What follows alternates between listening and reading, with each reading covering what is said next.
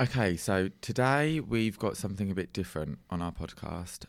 You might have heard previously that we were discussing the story about Britain's first gay dads. I'll let Swan give you a quick summary about that. Yeah, so there's been a recent article where the dads have gone, I think it is to the Sun, or the dad Barry has gone to the Sun and discussed how he has fallen in love with his daughter's boyfriend, who they're now together. And we were discussing it on the podcast, and the conversation was going around when you're the first to do something, especially when you're part of a minority. If they're going to be pioneers in the first UK's first gay fathers, then they have a certain responsibility for all the gay fathers coming after them. Because even though we shouldn't judge all gay fathers by them. There are certain prejudices that mean that some people will, so they have a responsibility to conduct themselves in a certain way or stay out of the media. Yet we're constantly, over the years, getting story after story after story. We looked into this story a little bit deeper, and we would just kind of notice there was a few holes in it. Yeah. And I think when you advertised the podcast, a few of his ex-employees actually got in touch with us, and the story has kind of turned into something we would never have expected, hasn't it? Yeah, totally. Exactly like Darren said, we had people come forward, ex-employees that made like a number of accusations, which I'm sure you've read about on the site on Cocktails and Cock Talk. And today we're actually going to speak with one of those ex-employees and just find out a little bit more about the entire situation. So this is us speaking with... Hi mate, you alright? Hi, you're right? Yeah, you? Yeah, I'm good, thanks. Good. Thanks for speaking with us. Yeah, no problem. This is my co-host Darren. Hey, how you doing? Hi mate, you alright? Yeah, I'm good, thank you. Good. We probably both sound the same to you, don't we? Both being from South. Yeah, both sound really similar, yeah. So do you just want to start at the beginning and just tell us how the opportunity to work with Barry and Tony came about? Yeah, so Barry obviously grew up in Manchester, not Essex, and he was a friend of a relative. When I split up with my ex-boyfriend, I had him on Facebook, and he basically messaged me and asked me what I did for a living, and I said that I work in marketing, stuff like that. And he said, oh, well, we've got a position for marketing in a cosmetic company. And I assumed he meant Essex. And I said, oh, okay, I'm not really looking to move to Essex sort of thing. And he said, no, in Florida, which obviously completely changed the game. It's Florida sort of thing. So I was asked to put together a few marketing plans just to see if I was what they were looking for, which I did. Was offered the job, and within a week had sort of like flight details over there, where I'd be staying, etc. So obviously I was a bit concerned a little bit. I thought, this is a bit easy. What's the crack with this? So I did actually put it to Barry. I said, look, I'm coming over to work, as long as we both are pretty clear with that, which he reassured me and said, he doesn't mix business with pleasure. I'm not his type, which was fine. And, it was a job. So I was like, okay, fair enough. And it was just a job. And just quickly, when was this? This was, I think it was August 2017. Okay. Yeah, it was August 2017. So is this, or you went over in August, or this was when the interview happened? It was a really quick thing, so it was probably sort of like mid-July was the conversation, and then I was there in August sort of thing. Okay. And then just tell us, when you got there and you started working for them, what was it like, in your own words, about the working conditions and everything like that? Yeah, so when I first got there, I was picked up from the airport by Scott, which is Barry's boyfriend, and was Barry's boyfriend at the time, which is that the Scott Hutchinson we're seeing at the moment? Scott Hutchinson, yeah. So this is the guy that's been in the news recently with Barry for being Saffron's ex-boyfriend, which was just that's never been the case at all. But Barry was introduced to me as Scott's boyfriend, and this was nearly 2-3 years ago, so I don't get this. But so I was picked up from the airport by Scott and Saffron. It was really awkward. Scott didn't speak. I was literally just sat in the back of this car, and no one spoke to me. I mean, luckily I was in Florida, so I didn't really care. So I was just taking everything else rather than focusing on that. Got back to the house, met everyone, and then did they introduce him to you as Barry's boyfriend? Yeah. Yeah, that was the whole thing. The whole thing with Barry's boyfriend. I think even in like the messages and stuff, which I've probably still got some in the messages. When Barry was telling me that Scott was going to be like heading up this project for this cosmetic company, he, you know, I was interested. This was Scott was Barry's boyfriend. That was how it always has been. Can I just interject? Sorry, can you just remind us? Sorry, what year that was? 2017. Oh, so in 2017 they were saying that Scott was Barry's boyfriend. Yeah. Yeah, so this is what I mean. All this news stories about Scott's, you know, been in a relationship with Saffron and they're trying to get a celebrity surrogate. Like, it's absolute bullshit. Like, they've never been in a relationship. Scott is as gay as the day is long. Like, he's gay. Like, he wears makeup. He prances around on Barry's arm. He's gay. I don't get any of it. It's really confusing. Yeah, well, I've actually Barry's first Instagram post is of him and Scott, and that was in 2013. Yeah, he's thinking of.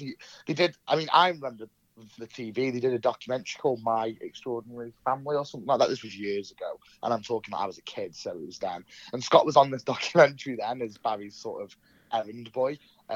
He's always been that person. I don't like. And the thing is, like the newspapers know all this, but for some reason, it's just more beneficial for them to print these crappy stories that just get the attention and the shares and all that sort of stuff. So it is what it is. So when you were working for them, when did it start going wrong? From the second Barry walked down the stairs when I first walked in the house, I was just really uneasy around him. There was just something I just didn't like. I got really bad vibes, even though he was being polite and nice. About Barry? Yeah, it was just Barry. Yeah, he was coming across really fake. Tony, the one they called Dad, came across pretty genuine. He was quite a nice guy. Scott didn't really speak. He didn't really have much of a personality or anything, so there was nothing to say there.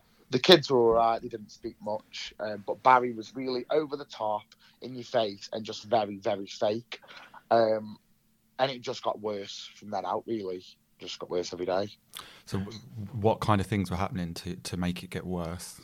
Like, they used to get really, like, shitty with me if, like, I wanted to go out, you know, like, to see a friend or with the lad I was seeing or anything. They didn't like me leaving the house. It was like a cult.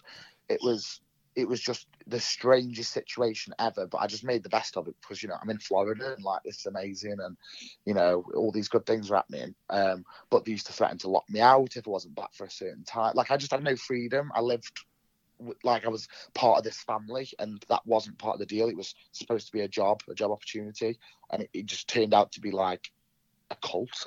It was so strange. He's got like the worst temper. Like, some of his staff flew in from England, from Essex, and, you know, they were like business development people and these HR and stuff like that. And they basically said, like, just be careful, you know, he's got a temper on him. And, you know, and I asked a bit more about this, and they were telling me stories about he hates hearing noises and smelling food. So if you were to sit in the office eating crisps or eating something that would smell, he's been known to throw staplers at people. Like, he's just psychotic with his ways. And I was like, oh God. And then once people told me this, I started seeing these little things more and more and more. He's you know, his aggression, the way he sort of kicks off and goes into like these bitch fits and slams doors and smashes glasses. And this is coming from, bear in mind, this is a working environment. I was like, we're in an office. I was like, what is going on? It was just unreal. It was the strangest thing. So did you ever see him throw staplers or anything? Not staplers necessarily. He threw a chair at Saffron when we were filming it was like, you know the charity Stonewall. Yeah. They did a campaign in 2017, and it was the Come Out for LGBT thing. They'd shipped across a few T-shirts for the family to wear, because obviously they're the first, you know, gay dads and all that. So I filmed it and I edited the video for him. And obviously Saffron's not a camera lover. You can tell from the interviews you've seen that she hates it. Like, she's so uncomfortable on camera. It's awful. So she was really nervous and she kept laughing. And because she kept laughing, he just screamed, says, you know, fuck it, we're not doing it. Rah, rah, rah, rah, rah. Threatened to punch her face in, threw a chair across the like the lobby, the hallway where the stairs are, and then slammed the door. And I had to stay late to film it again and to edit the whole documentary, like the whole clip, sorry. So. Okay. And so, like, in your whole time there, what was sort of the worst thing that you witnessed from Barry? From Barry, or Or what? That Or one- what would you say was the worst sort of treatment that he gave you? Which basically what had happened is he left his Facebook logged in on the MacBook, and I've clicked on the Facebook, obviously because it was my working MacBook, but he'd used it at the night time when I didn't know about it. And a message had popped up from a guy called Reese, who's their HR director, whatever, for all the companies. And he basically messaged him and told him to get one of the staff to message me about something, some issue. And then was basically saying, I can't wait to see the look on his face. I read the email, obviously told Barry about it. And then Barry had messaged Reese again and was like, ha ha ha. Looks, he's like like he's chewing a waff, but something like that. He was saying stuff about my family members, like really derogatory stuff about my mum, about my gran. He was saying that just because I've got a bit of muscle now, he doesn't fool him. He can tell him that I was the fat kid in school. Just really horrible stuff, saying he wanted to knock me out. And this is my boss. Like, it's just unimaginable, really. The worst thing I ever saw was probably when he did like threaten Saffron and throw the chair and stuff. It was pretty bad, really. Can you when you say threaten Saffron? Can you elaborate on that, please? Yeah, he said he was going to punch her. He said we're going to have to stop because I'm going to punch her in a minute. So when you were saying about you found the Facebook and stuff, and then you saw the messages to the other guy and he was trying to wind you up, basically. Yeah. After that, it's like you're kind of suggesting that you saw more messages. Yeah. There was a lot of messages. How are you seeing them? Through his Facebook. Oh, so he was still logged in. Yeah, and I just never logged it out after that. I just kept it on there because I felt, for my own sort of peace of mind, I needed to know what was going on in his head, because that seemed to be the only way that I was finding any of the truth. Because at this point, he was still being pretty nice to my face. So I had to stay logged in, and there was plenty more messages slagging me off, basically saying that he was going to sack me, but he was going to, he wasn't going to pay me. He was going to let me do this work first, then he was going to get rid of me. Messages from fake accounts that he's made himself, his own fake accounts.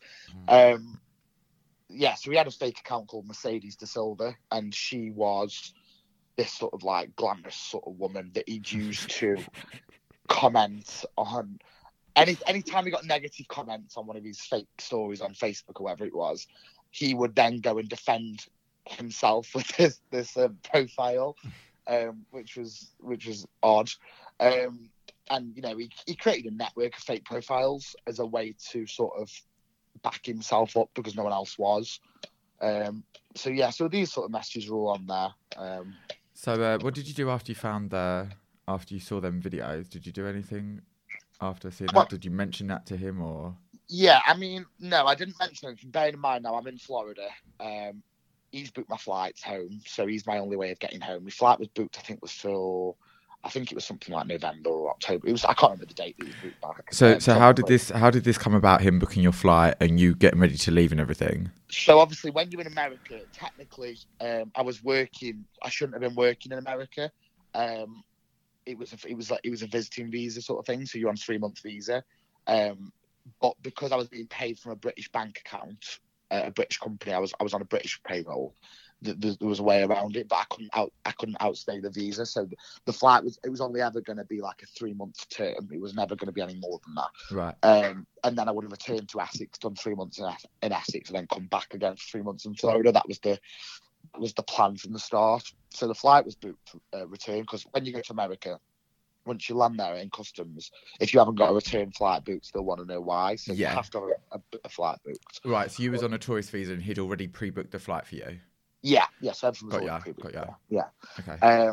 But I had access, obviously, to the check-in because I had to check myself in and stuff. So I had all that access. So I couldn't really confront him because A, I'm logged into the guy's Facebook and I don't want, he wasn't supposed to know that. So obviously that's how I've seen it. B, if, I did confront him, it would have been a big, massive bust up. And then I'm stuck in Florida with nowhere to live and no way of getting home and no money. So, you have to sort of be quite strategic with stuff like that. So, yeah. So we've spoke about him quite a lot in work and stuff, and you say you were living with him. How was, obviously we've heard you've said about him throwing the chair and stuff like that, but did you get much more insight into kind of the family, how they're living, what the kind of the feelings and the dynamics are around that? Yeah, so as I say before, it was a cult. Oh wow.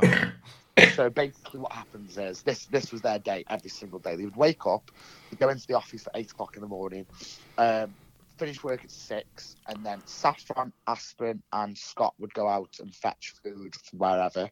They'd bring it back. They'd eat with Barry. Sorry, I've got a bit of a cold. I'm getting all nasal here. They'd eat with Barry, and then Barry would go into the living room on his laptop. Saffron would go into her bedroom on her phone, and then Scott and Aspen would go into Aspen's sort of like guest house thing and play on the PlayStation all night. That was every single day without fail. And they wanted me to sort of like go in with Scott and Aspen and play on the PlayStation, whereas I'm in Florida. No, I'm going out, sort of thing. So that was every night religiously, unless they went out for food. But that would be the routine, and it would never change. Like Scott and Aspen and Saffron never ever left the house. They've lived in Florida for over a year now, and they're both so pale. Like they've got no time. Do you know what I mean? Like they don't leave the house. The three boys, the two youngest, they all just play on the PlayStation in the rooms. I didn't see much of them really. But yeah, so the dynamics, I mean, they're petrified. They're absolutely petrified of Barry. They're not scared of Tony. Tony's lovely to them. I don't doubt that for 1 second. Barry, they're petrified of Barry. And, they'd sit there and in the office when Barry wasn't there, because Barry used to go into his bedroom a lot and just work from there. They would sit there and, they'd talk about they've been beat up, what he's done, when they've seen him beating like other random people up, and they talk about it like it's a good thing and like it's funny and that it's normal. And I was sat there and I was sort of like horrified. Like if my dad or my mum, for everything Barry said about my upbringing and my childhood, I've never ever experienced one fifth of what these kids telling me. And bearing in mind they're like 6 years younger than me, so I'm just like, it was just horrendous. It was horrendous. So obviously we've heard the recordings and stuff. Yeah. Where it's like a boy and a girl are speaking to each other. Yeah. And they mention each other's names, which are Saffron and Aspen, which are the same names as these kids. Yeah. At what point did you decide that you were going to record a conversation with them? When I'd seen the Facebook messages about me, I knew it was coming to an end. Yeah. And because I know me as a person, you could pay me $200,000 a year and I could live in, Balmoral. I don't care. If you treat me like shit, I ain't staying. It's simple as that. So I knew that when I got my flight back, I wouldn't be returning. I would literally be at the airport, tell him to stick his job, and I'd be gone, and that'd be it.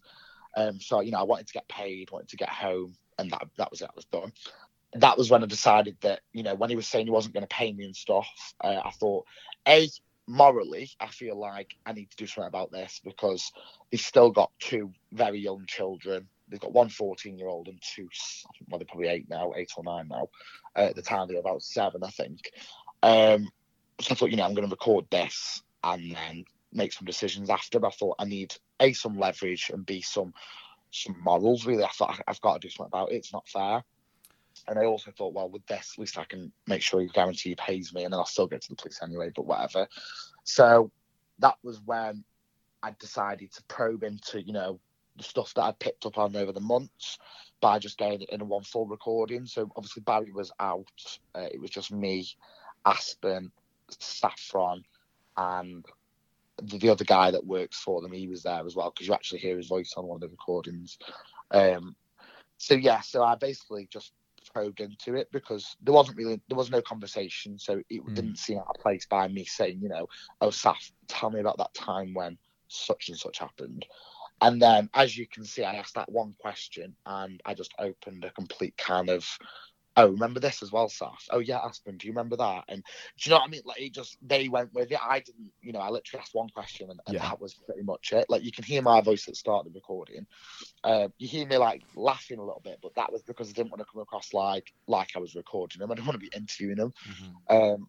So that was when I got the recordings. Yeah, I think there's like three separate recordings, and all of them sort of outline a lot of abuse, really.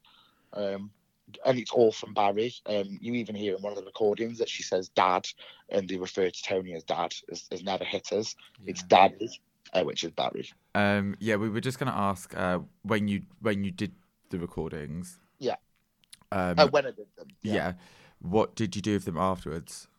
So afterwards, initially to try and get a flight home and some money to be paid for what I worked for, I basically threatened Barry with them and said, if you don't pay me what I'm owed, I'm gonna go public with this. To which he tried to say he was going to report me to the police for blackmail, which isn't true because I didn't want a penny extra than what I was owed. So I had all that. He was just too proud and was like, this isn't going to go anywhere. So I said, okay, then I'll just go to the papers with it. Now this way, this is how sort of clever he is.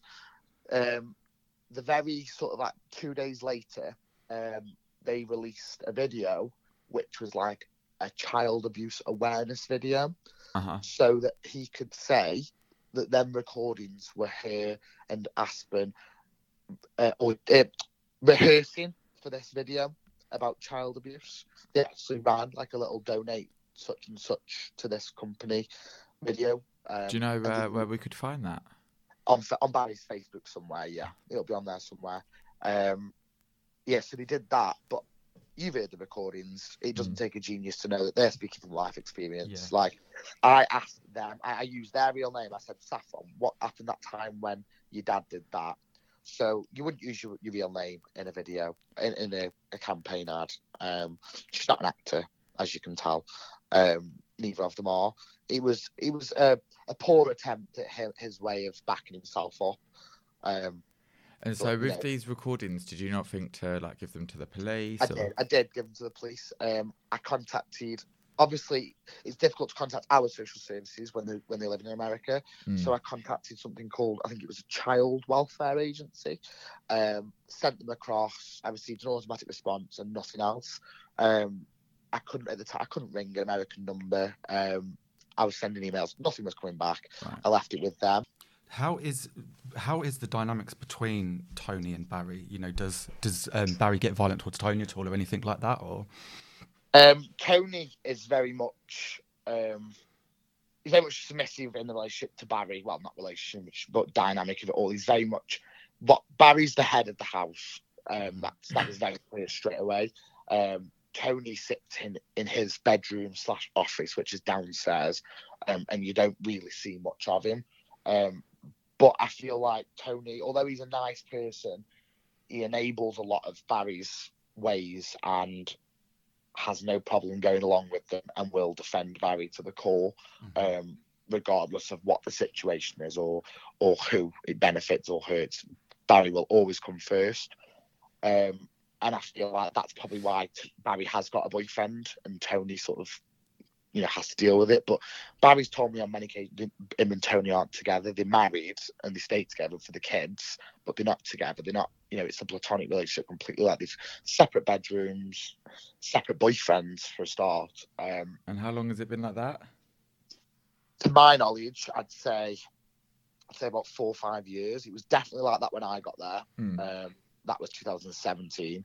But as I say, on that documentary years and years ago, Scott was involved, and people I spoke to from Essex who know them have always known it to be that way. People who've worked for them have always known it to be that way.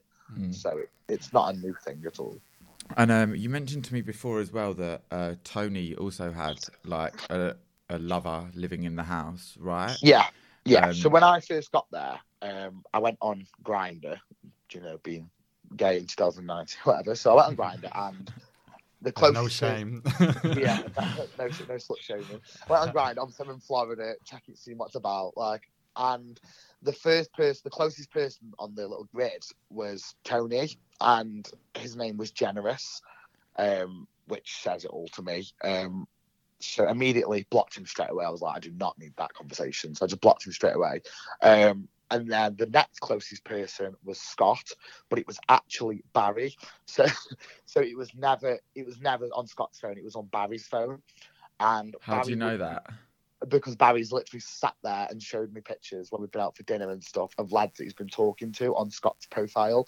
So he would use Scott's pictures to get lads over for threesomes.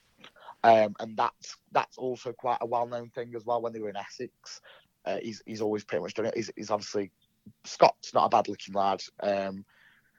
He's got got them. He's got personality of a door, but he's still not bad looking. And he got them over there with Scott's pictures, and I think it was sort of like, but by the way, you've got to shag him as well. So it's always been the case. And then one day they said, "Oh, we've got a professional videographer starting Monday." I thought, "Oh, lovely." So I thought this would be really good. Obviously, I was doing marketing, so I can get someone to make videos for me. And obviously, I can make videos, but I thought, well, this guy's a professional videographer. They're going to be brilliant. So next thing you know, this young lad's come in from Atlanta called Tyrell. And I think he'd been on TV a few times. Like, he's done a bit of acting, a bit of modelling, something along those lines. And he turned up. He had no bags, and he was there for the weekend at first, which I thought was a bit weird. And he stayed over, and he stayed in Tony's room. So I quickly sort of realised, we're in a big house here. You're staying in someone's room that's already occupied. Something's going on. So on the Monday, he was supposed to be going back, but then he decided that he was going back to get his stuff. But Tony turned around and said, "No, you don't need to go back. We'll sort it out." The very next day, he had an iPhone 7, which was the latest, one of the latest ones at the time. Suited and booted, Louis Vuitton belt, all this sort of stuff, and he was there. And then he was there for a good few months after I left as well. But I think that came to an abrupt ending as well, because he wrote this big social media post, and I asked him what it was about, and he just basically said, "I don't really want to talk about it." So, yeah. Right. And just quickly, can we go back? You said to me before about Scott coming into the office and being like, "Oh, what can we sell to the papers?" Yeah, a lot. No, it was Barry that come into the office. Sorry, Barry. Yeah, that's fine. So Barry, a lot of men in the household at this point. that was confusing. Common theme. So he'd come in and he'd what can we say? Blah, blah, blah, blah, blah. And he would literally sit there with Scott and Saffron and fabricate these stories. And then he was always sort of emailing Daily Mirror. When the hurricane happened, he was like emailing BBC News. We actually ended up on Sky News because of him. Like, I looked awful on this fucking video. And we ended up stood on the porch in this hurricane with Barry sort of stood at the back like, "Hi, Mum," like proper loving his life because he was on telly. And this was a common thing. Any little way of him getting on TV, he would go for. He is so desperate for it. Like, he loves it. So this is where all these nonsense stories are coming from. Like, he contradicts himself. If you look at the stories, he said that Saffron and Scott are trying for a baby with a celebrity surrogate. Now, Saffron did a post the other day saying that she lied about being in a relationship with Scott and that she only ever dated to cover up the fact he was gay. So how do you... That's fine, if you're helping your friend, you're being someone's beard, whatever, I'm not going to judge that. But why are you saying that you are having a surrogate then? That just proves how desperate you are to be in the paper. And these stories never come from Saffron. Them posts never come from Saffron. I don't even think she has access to her own account. Like, it's all Barry. Do you know, I actually read an article as well, I think it was in the Tampa Times or something, by them, and they've actually made a statement to the Tampa Times saying they don't like the publicity and they never sell stories. Yet when we do this research, there's even newspaper articles about stopping Aspen's $7,000 allowance and things. That's what I mean. There's just too much. But this thing about the money and stuff, now you've touched on this thing about the money, if you haven't got $7,000 between them, and that's not me being bitter, like, I'm not loaded, I rent a room, like, but I don't try and lie to stories and lie to papers and say I'm loaded. But like this story, she's got a $400,000 Fabergé egg. She wouldn't Fabergé ring. She wouldn't know what a Fabergé ring is. Like, they don't know what it is, and they've obviously not skint. They rent a house, but this is the thing: they rent a house. They told me the house was paid for and it cost $6 million. When the hurricane happened, some random man knocked on the door with loads of sandbags. I was ever so confused. I was like, "Who are you?" He said, "I'm the landlord." I was like, "Oh. Okay then." So, but I never mentioned nothing. I don't care. It really doesn't matter to me. I come from the council estate in Stoke. Like, I'm not arsed, but it's all fabricated. And they did a documentary they did something for This Morning when they were 18. When 18th birthday, they both got a black and white Range Rover. No, these are the Range Rovers I was referring to months before. These were Barry's and Tony's Range Rovers, which are rented from a car company because Scott picks them up when they get into Tampa. Like, this is a sort of crap that people are buying into.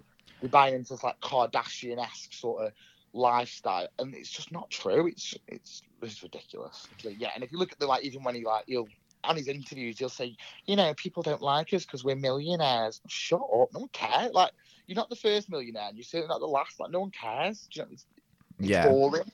It's really boring. You'd think he'd be more focused on the fact that he's LGBT movements. We're a modern day gay family. Rah rah rah rah. But he even says in one of his he calls his children designer children because he made them himself. He's not having kids because he's a compassionate, loving person. He wants fame, and he wants all this crappy sort of attention. Accessories. That just lead. Well, that's what he said. He said that he didn't want an ugly kid. He said he wants a kid with brown hair and blonde hair and blue, something like that. Some stupid quote he said, and it's just ridiculous. It's crazy. Sorry, I was just going to say, can we just go back to when they threw you out of the house? Yeah. So what happened on the day they threw you out of the house? So it was Barry's birthday, I think. It was a birthday meal or some sort of engagement anyway. And everyone in the office was invited, including the guy that wasn't part of the family. And everyone apart from me, I wasn't invited, which is fine. I couldn't care less. But he basically said to everyone, right, you can all finish now. This was like 3 p.m. to go and get ready for this, whatever they were doing.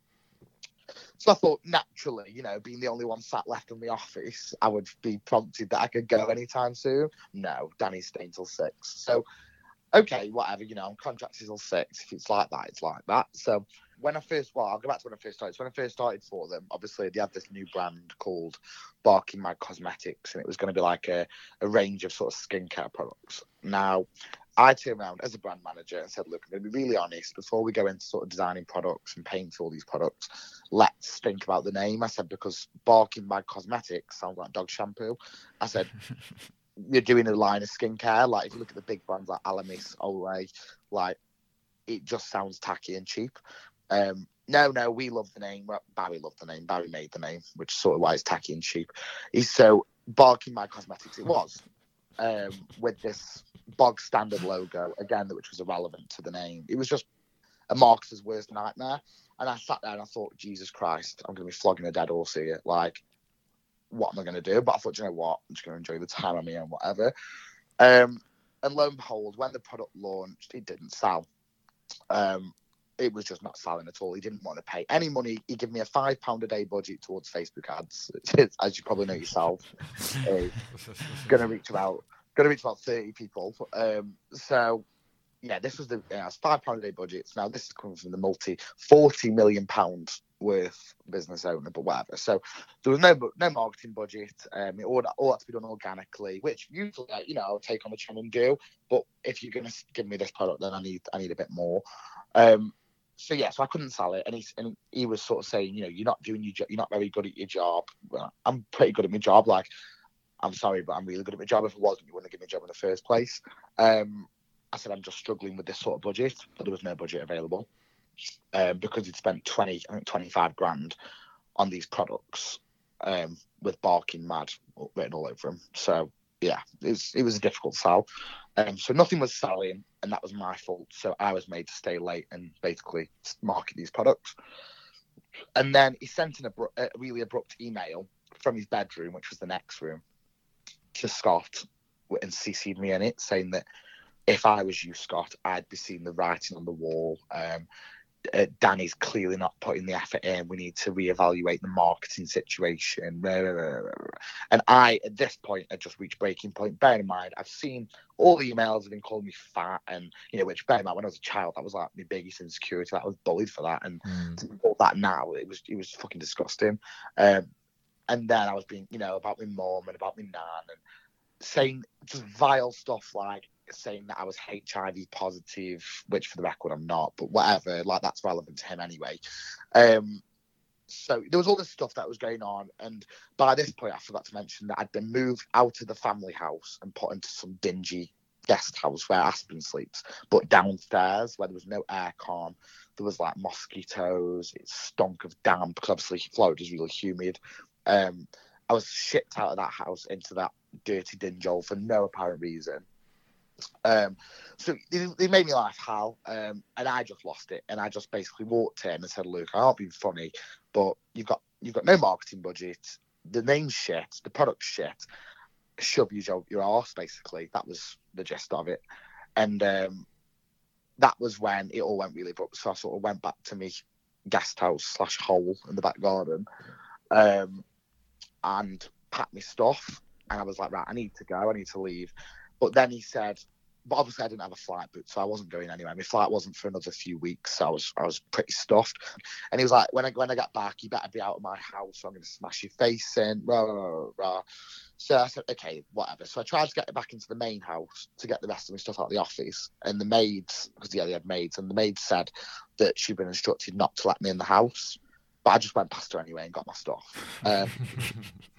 Like, you know, I think my fags were in there, and I was dying for a cig, so I'm coming back in. So I got my stuff, went back to the guest house, and I rang my friend, and I was like, look, this has happened. Like, he's kicked me out. What am I supposed to do? He said, I'll come and get you. So Barry was messaging me saying that when he gets back, he was going to smash my face in. Rah, rah, rah, rah. And him, Scott, and Aspen were going to smash my face in, which was a laugh a minute, to be honest. And he came back, drove straight up the drive, went in the house, locked the door.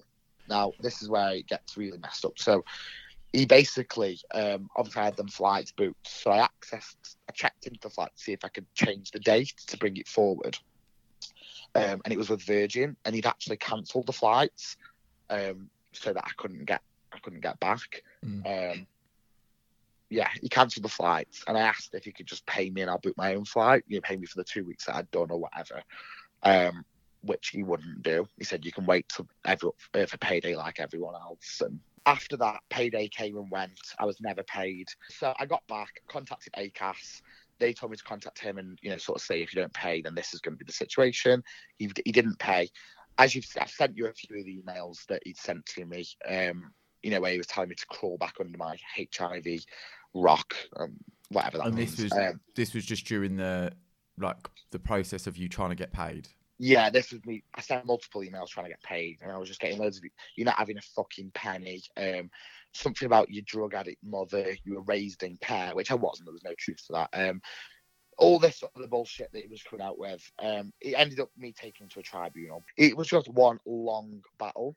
But most recently, this year, I went to visit a friend in Florida, and when I arrived into customs, I was pulled into customs for 4.5 hours. After they've had reports that I was a prostitute and I would be working in Florida, and they told me that it come from Princeton Consumer Research, which is Barry's company. So after 4 hours of them going through my phone, through all my messages, my WhatsApp, my photos, my videos, contacting the friend that I was visiting, you know, finding out my employment history since I left school, all this stuff, I was obviously allowed into America because I wasn't, in fact, there prostituting. I was there visiting a friend. So, yeah. So he's evil. He's evil. And if you look hard enough on Google, past all the bullshit stories that the Sun are printing, you will find people that are saying the same. You know, there's a surrogate that said that they ruined her life and left her in debt, and there's loads of different stuff. And all these companies, they're not actually allowed to be company directors, but they are company directors. They're stripped of it because he was siphoning money out of one business to another. They're just con men. That's all they are. For example, the biggest one, they're a product testing company. I went into their basement in Florida where there was boxes upon boxes upon boxes of products that they haven't tested. They've just said, yeah, they work, and they've just got the money and not done the work for it. Now, these are people that, obviously, these products going out to the public, the deodorants that we're spraying on ourselves, these shampoos that we're using, these are supposed to be tested for A, to find out if they're safe, and B, to find out if they work. And they're all false claims because no one even knows. Yeah, because I did see stuff in the papers about fake office in Manchester. No, it was about them basically not testing products which they should have been testing. So years ago, they had an office in Manchester, a clinic in Manchester where the products were being shipped. After someone did research into this, they found that this clinic was actually a terraced house, and the clinic didn't exist. And so Dove, Alamis, P&G were shipping products to this address, where it's probably some guy on his laptop, and no products actually being tested.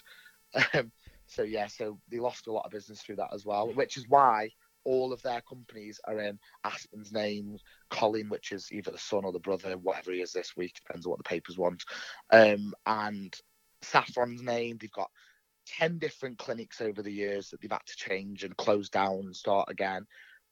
They're just the Cowboys. Any money they've got is illegitimate. Yeah, so I had seen articles about that as well, where they did basically said back in 2011, I think, which is perhaps what was the reason they had got stripped of their to my knowledge, I mean, I've had someone else from the company told me it was through basically just fraud and stuff, really. But I read somewhere that they were siphoning money from a cosmetic company that they'd set up and off investors and siphoning into another. They were just robbing people's money, basically. Another one of Barry's sort of $1 million ideas, clearly. Just like Barking My Cosmetics. I mean, if you look at the This Morning interview that they did recently, where I get £5,000 a month pocket money. No, you work for about 800 quid. And she was like shamelessly trying to plug it, saying, we sold £200 million in the first week. Well, I was there for the first 2 months and they didn't. So that's a load of bullshit. And it's all Barry scripted. That poor girl, she is like a robot. He feeds her what to say. She has to say. It's so tragic, really. It really is sad. I think we are gonna getting towards the end of our time. Yeah. So yeah, thank you very much for speaking with us. Yeah, thanks, Danny. No problem. No problem at all. Wow, bloody hell! That was pretty explosive, wasn't it? Yeah. There was a lot to unpack. I just think, it's important for people to realise the reason why we've pursued this story, and that's because Barry is a registered social worker. He does run a surrogacy agency, and for allegations like this, obviously they also put out into the papers that they're this perfect family. I think it's in the public interest to understand what's been said in these recordings and how he's treated his staff, as well as things like that. That's not the kind of people I would want to be going to if I wanted to start a family. Yeah, and whilst we understand it, it's a bit, it could be damaging to the cause of people out there that are minorities. They're already doing it with these ridiculous stories they're supposedly fabricating to get themselves in the newspaper. I remember as well, touching on not trusting them, I remember being really quite young when this will come out in the newspaper because I'm a bit older than you. And I remember even then, as a very young boy, thinking they really are caught in the media. I think something, I hope you agree with me, important to say is there are actually exceptional dads out there, and actually it'd probably be nice to hear a bit more about them, but the stories don't sell. Oh my God, we should have Harry Durbridge and his boyfriend come on because they're about to adopt. Oh my God, yes. Yeah. Sounds like a good idea. Yeah, I think it would be good to show a different side of adoption and, having gay parents and stuff. Absolutely. My mum's a foster carer, and I've met some of the other foster carers, and there's quite a lot of gay men and women that do foster care. And honestly, some of these gay couple foster carers are absolutely exceptional dads. They've literally turned the children they're caring for's life around, and they really are exceptional dads out there. And as we say, it'd be nice to hear a bit more about those than this pair. Yeah, I would love to hear about some more positive sides of gay families. But on that note, I think we'll let you make your own minds up about the recording and the expose that we've written on the website as well. Let us know your thoughts. I'm sure you will. Bye. See you later.